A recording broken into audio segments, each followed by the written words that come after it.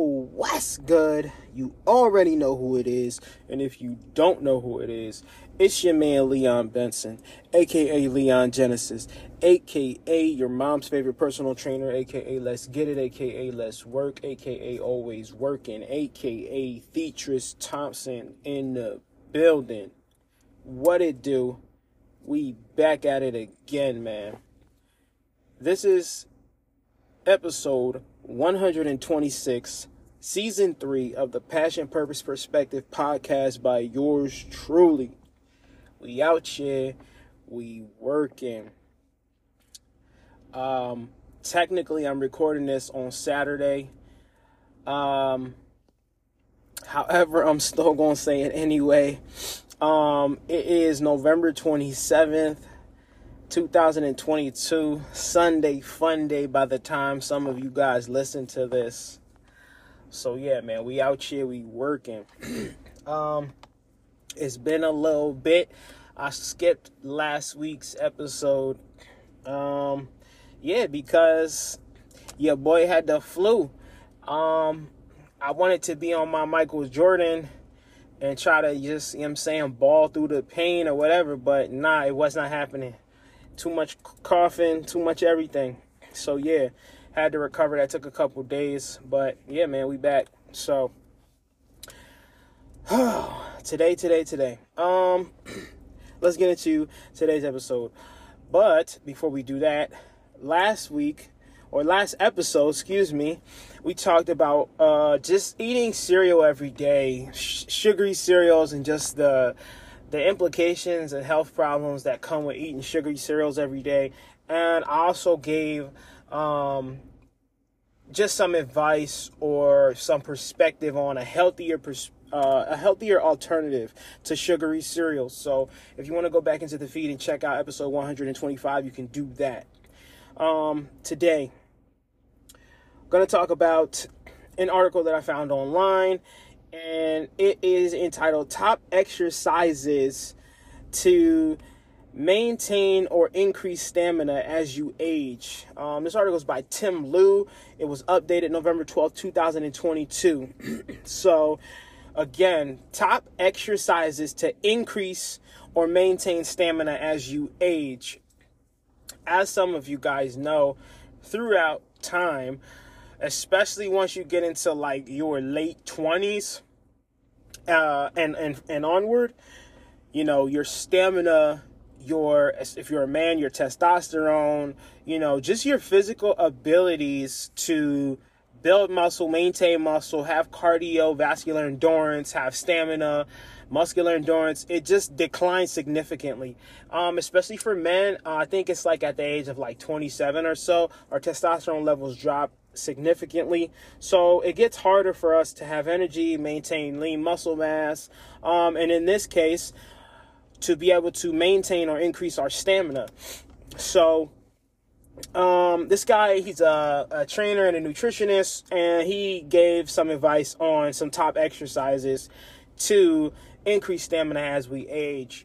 Now, I do have some nitpicking to do, but it's nothing crazy.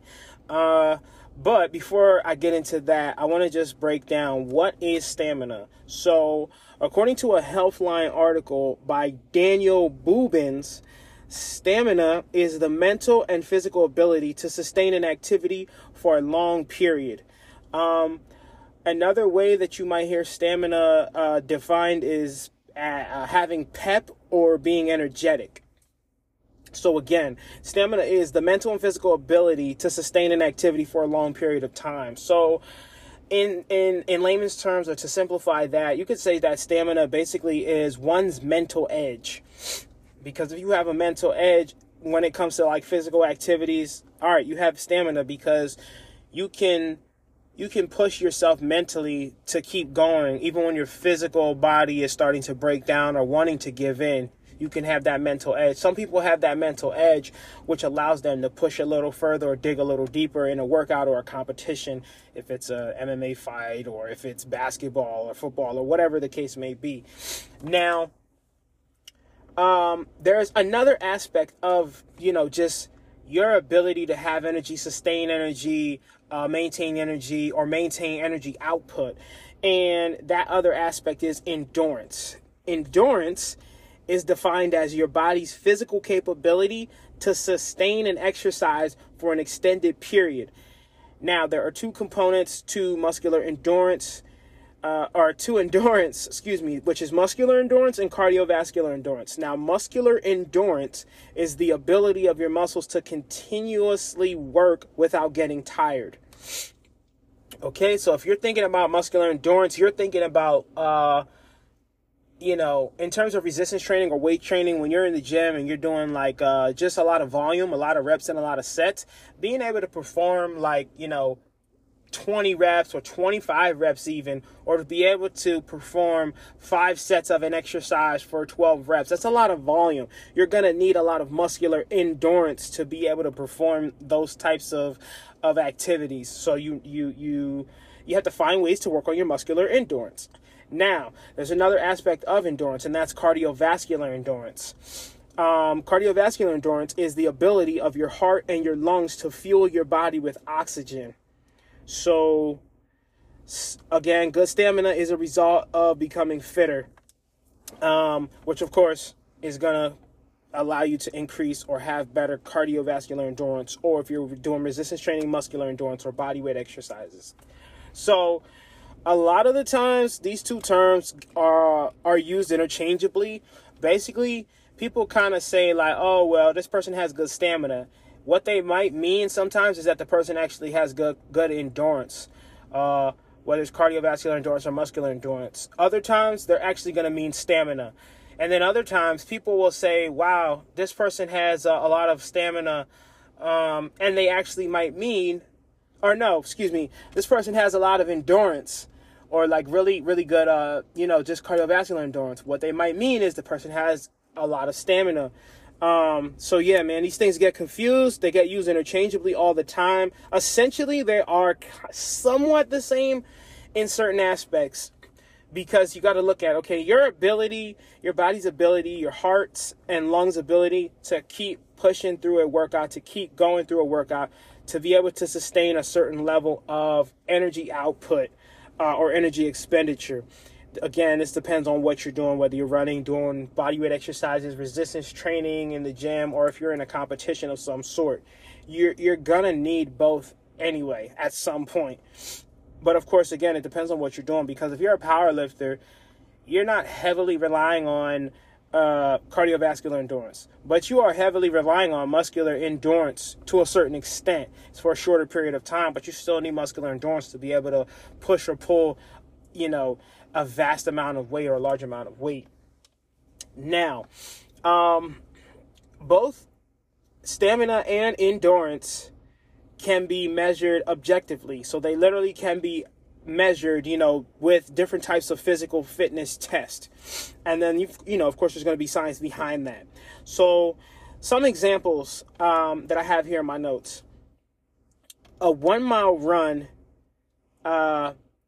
compared to a certain age group, that can measure your cardiovascular endurance. But of course, it can only be, I wouldn't say only, but I feel like it can only be measured based off of what you previously did, or again, like the example says, by an age group. So let's say there's, 10 people. Everybody's going to run 1 mile. Everyone's is within the same age range. Maybe there's like 1 or 2 year difference between everybody in age and fitness abilities. So if all else is equal, as far as just the physical abilities, now everybody has to run that 1 mile. So we're clocking in at whatever times. Everyone's probably going to have a different time to some degree. Some people's is going to be neck and neck or whatever. But again, that is going to test your cardiovascular endurance, especially if it's like a really high pace mile. We're talking like below 7 minutes, below 6 minutes. I'm definitely not doing below 7. I think the fastest mile I ever ran was like 7:02 or like 6:57 or something like that. But yeah. So yeah, that's one way to test cardiovascular endurance. Now, on the opposite end of the spectrum, you can test out your muscular endurance, which is, again, the ability of your muscles to work continuously without getting tired. So you can do a test of push-ups, which that's going to target or measure your upper body strength. So how many push-ups can you do in, I don't know, a minute or 2 minutes or whatever, or how many push-ups can you do until you're completely like tapped out and tired, compared to an individual that might be of the same build, or just maybe of your previous record that you had before. So once again, ways to test out your cardiovascular endurance might be something like a 1 mile run compared to other individuals in a group. And then testing out for muscular endurance, maybe doing like a maximum, what's your maximum amount of push-ups that you can do in a given amount of time, or just until you reach failure, compared to a test that you did last year or a couple months before, or compared to other individuals that maybe you might be testing with or competing against. So yeah, those are some ways to test your stamina and your endurance. Now, this guy Tim Liu, he gave some exercise examples as far as increasing your stamina as you age. So there's 5 exercises here that he gave, and I'm just going to go through the list briefly. Now, exercise number 1 is the dumbbell goblet squat. I think I actually have a video I did on Instagram recently of these, but he recommends 12 to 15 reps. Dumbbell walking lunges. Again, he recommends 12 to 15 reps, which if you go into the 12 rep range, that is when you're working on muscular hypertrophy, and trying to build lean muscle tissue in the body, for those of you who are curious. And then the third exercise is body weight rows with the TRX suspension straps. For some people, including myself, we might struggle with body weight exercises or pulling our own weight. So an alternative might be some dumbbell rows or some lateral pull downs or some cable rows. But yeah, a fourth exercise he has here is the rower machine interval. So if you've ever seen a rower machine in the gym, he recommends 5 sets of 200 meters, which is interesting. I used to do the rower machine all the time. I used to do sets of 200 meters, but I would try to do it in a certain amount of minutes. I believe I tried to do it 200 meters or 5. No. I used to try to do sets of 500 meters, but I would try to do it in under like 3 minutes or something like that, just to really try to push myself. But, it's going to be different for every single individual. And then the fifth and final exercise that he recommends for increasing your cardio or your stamina as you age is the sled push, a weighted sled push with a 25-pound plate or a 45-pound plate. He also recommends 3 to 5 sets, pushing for 20 to 40 yards. So my thing is this. Can you build stamina doing these exercises? Yes, to a certain extent. You can build a mental and physical ability to sustain an activity for a long period of time. You can have peppiness or energy, or just be energetic, which is stamina. But here's the thing. These are only 5 exercises, and yes, you're working most of the body in these exercises, but there are some isolated movements that are missing from here that you could hugely benefit from, or even increase your ability to perform some of these exercises. So instead of me saying that, basically the way that I feel about the article is this. Yes, these exercises can build stamina specifically for these exercises. What happens when the individual wants to do other types of movements or exercises? They're going to have to rebuild stamina from 0 to whatever threshold they're trying to get to within that next exercise. So that's my only thing with this, is that it's very vague. These are just examples of exercises, but they're so specific to what they do, what they work on, what they build. And even still, I just feel like, okay, even with something like a rowing machine, which was exercise number 4 that he recommended, you're not going to build like super duper crazy stamina that's going to translate into more cardiovascular endurance. Unless you just stay with the rower machine. What happens if you want to go running? What happens if you want to play like some type of recreational sport that requires, longer burst of energy, to be able to perform whatever sport you're performing at the highest levels, or even any other types of cardiovascular machines. Like, you're going to need another gear. You're going to need to push a little more or really practice that movement. Now, these movements, yes, you can build some stamina within the realm of these movements, but this is only 5 movements. Some people are going to want to do other things. Some people are going to want to try to use these movements to translate into being able to be good at other types of exercises, depending on what their goals are. So that was my only thing with this. It's just like, okay, this is a very limited set of movements to say that someone can build stamina. To me, when I read the article, it sounded like, okay, you can build overall stamina just with these exercises. And I don't believe that to be the case. I believe that these could be like, these could be a nice foundation, especially if it's in the beginning of your, fitness journey. But I don't think that these 5 exercises are going to like turn you into like the most elite individual as far as stamina. Because again, stamina, going back to my notes, is the mental and physical ability to sustain an activity for a long period. So, okay, how much stamina is mental? How much is physical?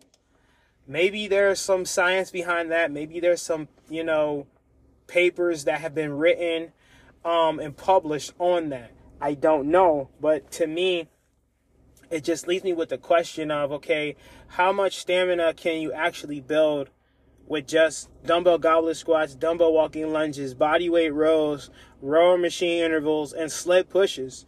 There are other movements, even just in everyday life, that you're going to be doing that are going to require a different level of stamina. And to me, when you get into like some of the details, it's not going to translate. These movements are not going to be the end all be all. And I'm not saying that that's what the article says. It just feels very vague. Now, and what about this? What about the individuals who maybe have not as much mobility, or just flexibility to do a dumbbell goblet squat? What do you tell them? What about an individual who might struggle with dumbbell walking lunges just because, their range of motion just might not be there? Or, of course, like a lot of us, maybe they have some knee issues. What is an alternative? What are alternatives to these movements? And again, I feel like, okay, these movements are good for building stamina for these movements.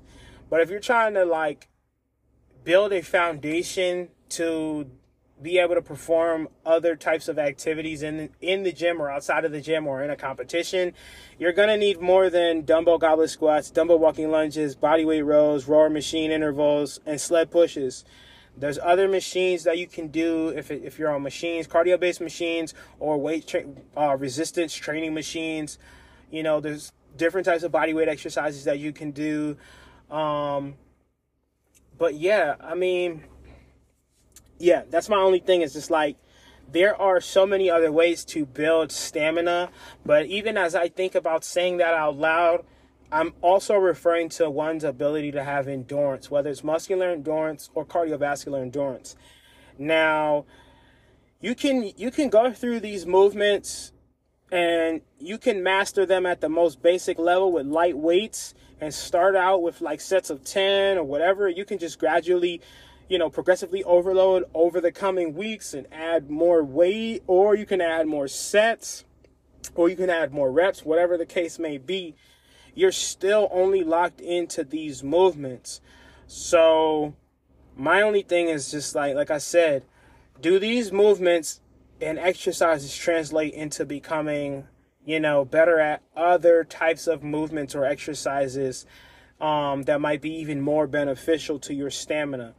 I guess that's something that is kind of subjective, and it just depends on the person. But yeah, there are other movements. These I feel are like, okay, these are a good base. If you're somewhat, within the first couple of years of training, yes, doing these movements, they're going to be advanced for you. They're going to be a struggle for you. They're really going to push you and make you a stronger individual. But at some point, you are going to have to, level up or graduate from these 5 movements, because there's so many other things that you could be working on or doing that really will increase your stamina.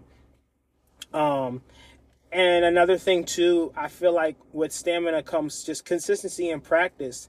If you're consistently going to the gym or doing body weight exercises or working out at home or just practicing, whatever type of recreational sport you do, or whether it's at a professional level, the more consistently that you practice it throughout time, with of course some rest in between to create some type of balance, that is going to allow you to also build up your stamina, especially on the mental side, is knowing that you can perform at the best of your ability and actually improve on some of your metrics and performances. Another thing that should have been mentioned in the article, but just again something that's coming to mind to me as I'm speaking now, is just tracking your progress from a literal perspective in terms of the metrics. So even if you're doing something like a rower machine and you do what it suggests, 5 sets of 200 meters, well, how long did it take you to do that the first 6 weeks? Now figure out how you can improve upon those 5 sets of 200 meters. Maybe you can decrease the amount of time that you complete the 200 meters, or maybe you're just, you look at your heart rate and your heart rate isn't as high after, so many weeks of performing, because you're getting better at it. So it doesn't take as much energy for you to perform the exercise, because you're getting more oxygen to the brain, to the muscles, to be able to push through. Or something of that sort. Like measuring your performance over time is another way for you to increase your stamina as you age, because those numbers are going to show you, am I actually getting better? Am I or am I getting worse? And of course, a lot of us, we don't track the details of our workout. Some of us do, some of us don't. Some of us go based off of feeling how we feel. But again, that can be misleading as well. Sometimes we think we feel better than we actually are. Sometimes we think we feel worse or are doing worse than what we actually are. So it's very hard to gauge if we're not looking at the numbers. So measuring some of or all of the workouts that you do to see if your stamina is improving over time is another way to increase your stamina as you age. So yeah, man, that's pretty much it. Aside from that, of course, you got to look at where you are in your journey, what your age is, what your physical abilities are. You got to look at your genetic history. You got to look at, where you are with your mobility, agility, your body mass index, your basal metabolic rate, what your goals are, what your time horizon is, and just what you're trying to get out of, just the journey of increasing your stamina as you age. Like, why do you want to increase your stamina as you age? That's also another important factor as well. But yeah, these are some great movements as far as the dumbbell goblet squat, dumbbell walking lunges, body weight rows with the TRX suspension straps, the rower machine intervals, and the sled push. Yes. But of course, there are other movements and exercises that will drastically increase your stamina as you age, if you put in the time and have the physical abilities, and work your way up slowly over time. There definitely are other exercises and things that you can do that are, in some respects, a little more beneficial to increasing your stamina. But of course, this list is a very good start, so I'm not trying to knock it. I just thought there should have been a little bit more, of a detailed explanation as to, alternatives to some of these movements, as well as looking at, again, the metrics, measuring the numbers to see what can you really do What is your maximum output? Where can you improve at?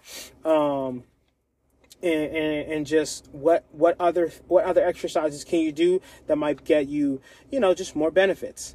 So yeah, man, that is pretty much the fitness portion of today's episode. So if you enjoyed that, make sure you download, rate, comment, and subscribe to the podcast. We got more episodes on the way.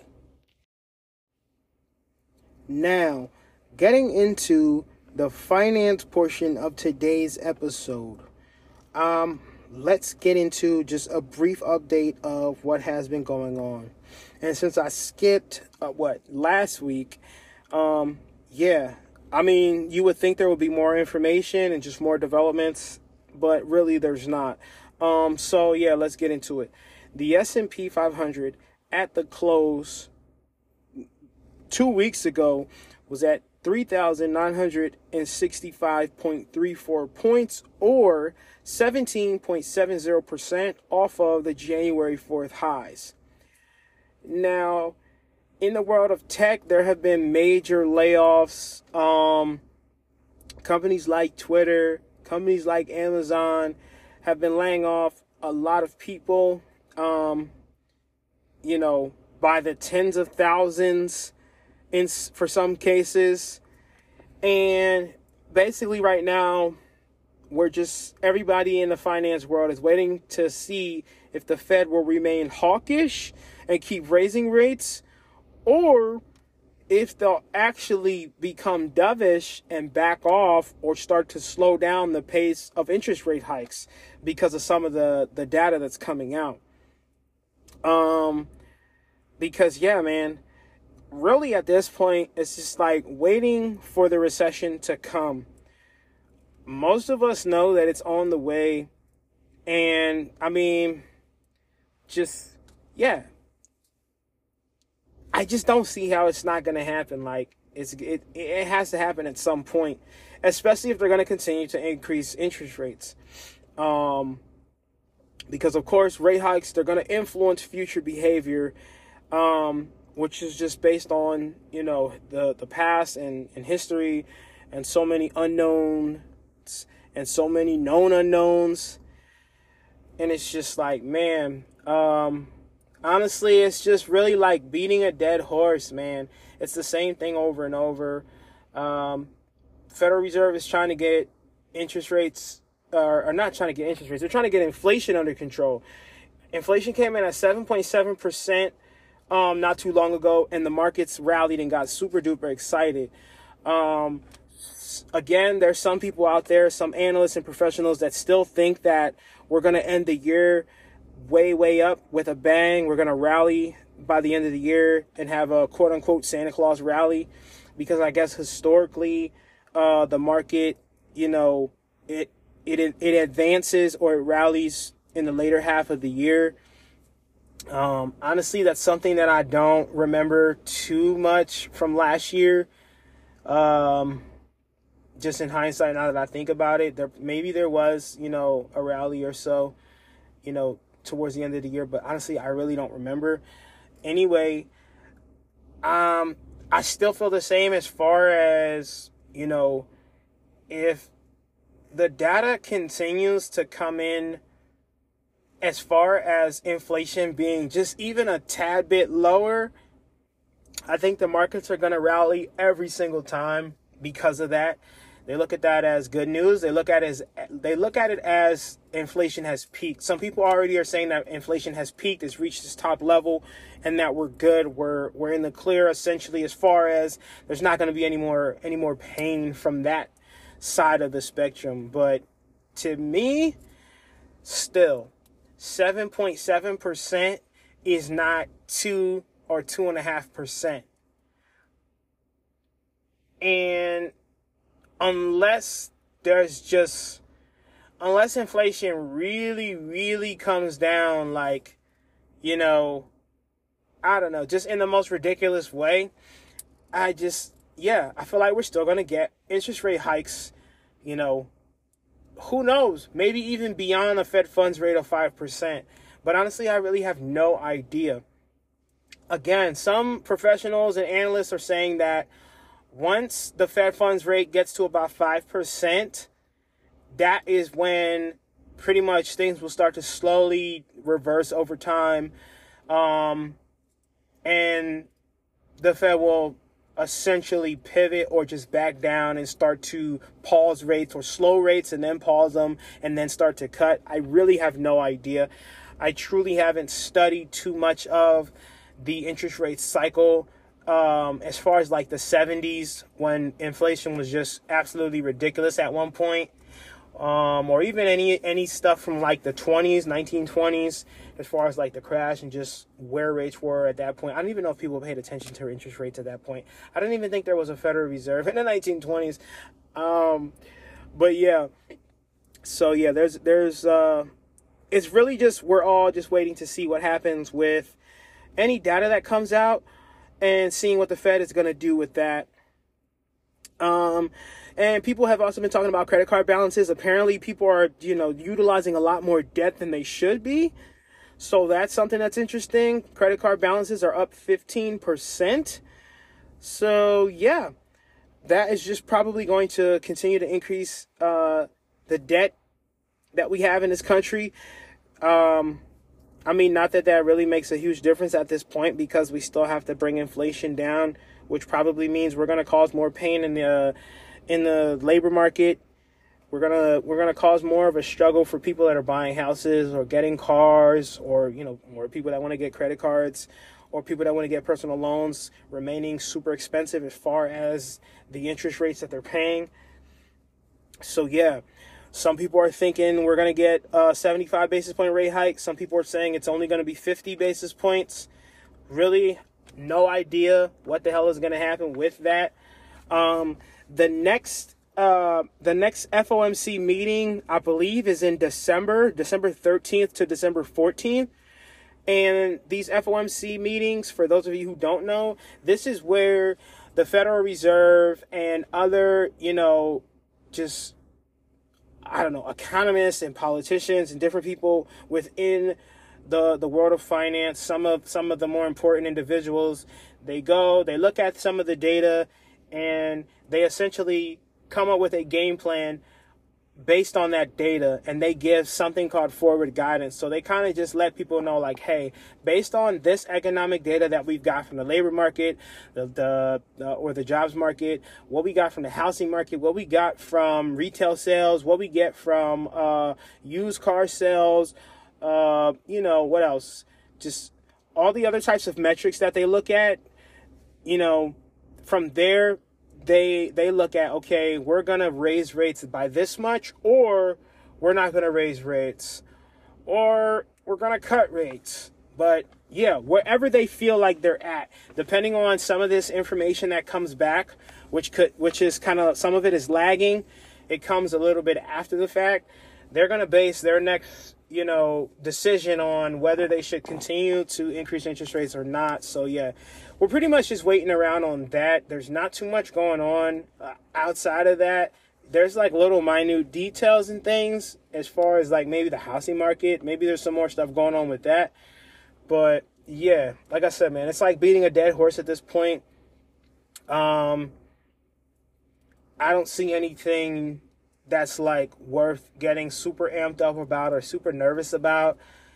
It still looks like at some point we're going to get a recession. The yield curve on the 3-month,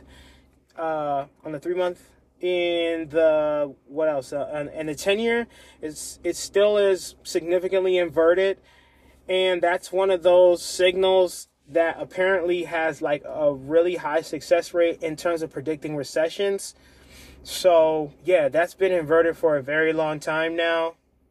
As far as like the last, I don't know, it's been a while. I'm pretty sure it's been a couple of months that it's been inverted. So if that's any indication at all, we're at some point probably gonna have a recession. Who knows? I really don't know. You can pile up some cash reserves, wait for prices to come down. If that's something you're into, you can just live your life normally how you live your life. You can continue to, study and look at what the Federal Reserve is doing, or you can look at, just whether holiday sales are going to be severely impacted in a negative way by the current interest rate market. Either way, like, we still have to work, we still have to pay bills, like, we still have to, work on our goals and dreams. Like, those aspects don't change. I know for some people it's really painful right now.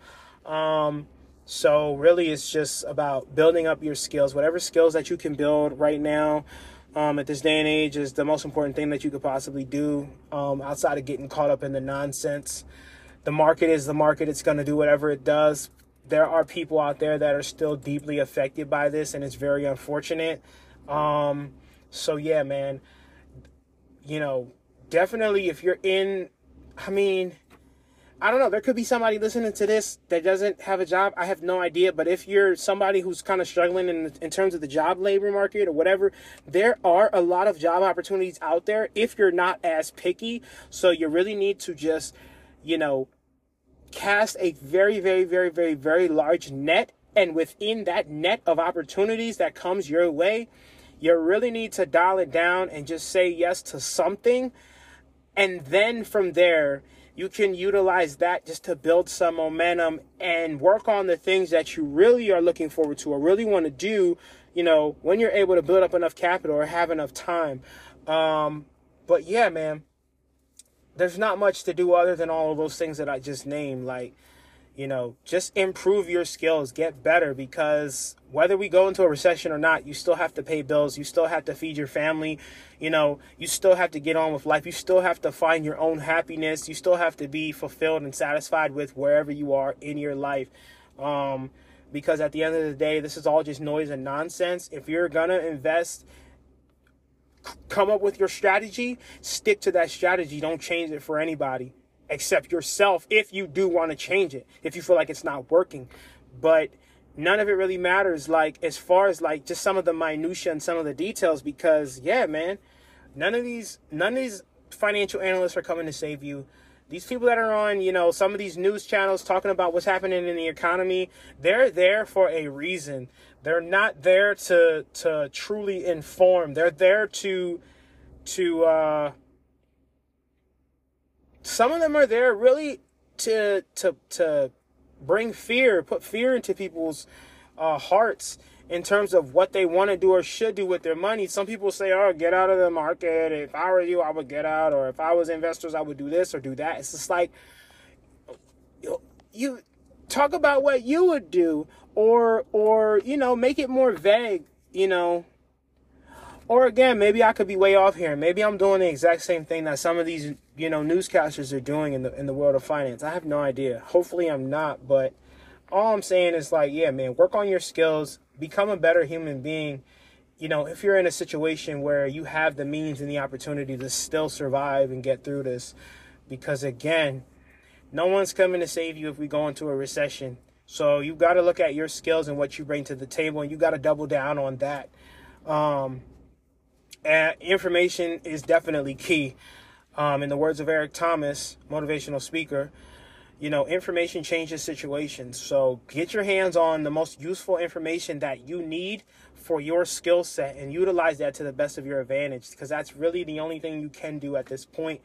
Unless you're already somebody who's got hundreds of thousands of dollars in the bank or tens of thousands of dollars in the bank, or whether you're a multimillionaire or not, whatever. If you are, you don't got to be listening to this. But yeah, if you're not, build up your skills, man. We got to build up our skills and get better, and create some type of service. We got to find a way to serve the people, because yeah, there's people out there that are going to need certain things, especially if we do get a recession and it does affect them. They're going to need certain products and services. So you better be one of those people that's providing that product or service when the time comes, because it's going to come, especially if we do go into a recession, whether it's early next year, end of next year, or 2024. Who knows? But by my little funky ass projections, which I shouldn't make because I'm, supposed to be a disciple of Warren and Charlie. But yeah, still, if we're looking at yield curve inversions, maybe end of next year, September 2024, or March of next year, we might go into a recession. Who the hell knows? Doesn't change the fact that you still got to get up off of your ass every day and make something of yourself. So yeah, man, the Federal Reserve is going to do whatever they need to do in order to regain price stabilization and maximum employment. If that means raising interest rates higher and causing more pain, that's what they're going to do. If it means pausing, and just figuring out what happens with the incoming data, they're going to do that. If it means cutting interest rates, they're going to do that. No matter what, it's like they're not coming to save us anyway. So yeah, again, get your hands on the information that you need to get your hands on and utilize it and execute on your game plan. Aside from that, I want to just briefly go into consolidated income statements, and we're getting closer to the end of that portion of analyzing annual reports or 10K reports. So, if you're analyzing businesses that you're trying to invest in, you want to look at income statements. So, there's income from unconsolidated subsidiaries, net of taxes. That's something you want to look at. You want to also look at net income, including non-controlling interest. That is another thing you want to look at, and you want to see an increase in that line item. And non-controlling interest essentially is just shareholders that own less than 50% of the outstanding shares of a company, and they don't have any decision-making power or abilities over that company that they own shares of. So that's the non-controlling interest. That's what non-controlling interest is. Now, other things you want to look at on the consolidated statement of income is net income attributable to whatever company you're invested in or looking at investing in or considering or whatever. That's going to tell you if the company made a profit or operated at a loss. Now, at some point, we're going to talk about weighted average shares outstanding, both basic and diluted. There's some interesting things. Well, I don't know if they're interesting, but there are some things to look at and pay attention to in regards to shares outstanding of these publicly traded companies. Sometimes the shares will increase, sometimes the shares will decrease. It depends on what the company is doing, what they're trying to do, how much cash they have or don't have. And that is going to affect the value of that business over time, depending on what they're doing with those shares outstanding and whether they dilute them or not. So, yeah, I guess what I want to do at some point is spend a few episodes on that and just kind of break some of that down. And even just breaking down in general, like, the different types of, stock. There's preferred stock, there's dividend stock, there's cash dividends, there's convertible preferred. But really, I want to just look at, again, like how shares outstanding, how they affect the company's balance sheet, how they affect the company's just finances overall. When you're looking at balance sheets, consolidated income statements, when you're looking at investing activities, etc., you definitely want to pay attention to the shares outstanding and what's going on in that area. Because, yeah, sometimes what you're seeing is not what you think it is. And that's also something that I'm trying to work on and figure out and learn, week by week, to really gauge, whether a company is doing well and managing their assets properly, or if there's something that is, just critical to the destruction of a company that I need to look out for. So yeah, man, those are some other things I want to talk about in the next couple of episodes, and just spend some time on that. So if you enjoyed this portion of today's episode, make sure that you download, rate, comment, and subscribe to the podcast. We got more episodes on the way. So with that being said, you already know who it is. I'm not going to say it again. I'm out.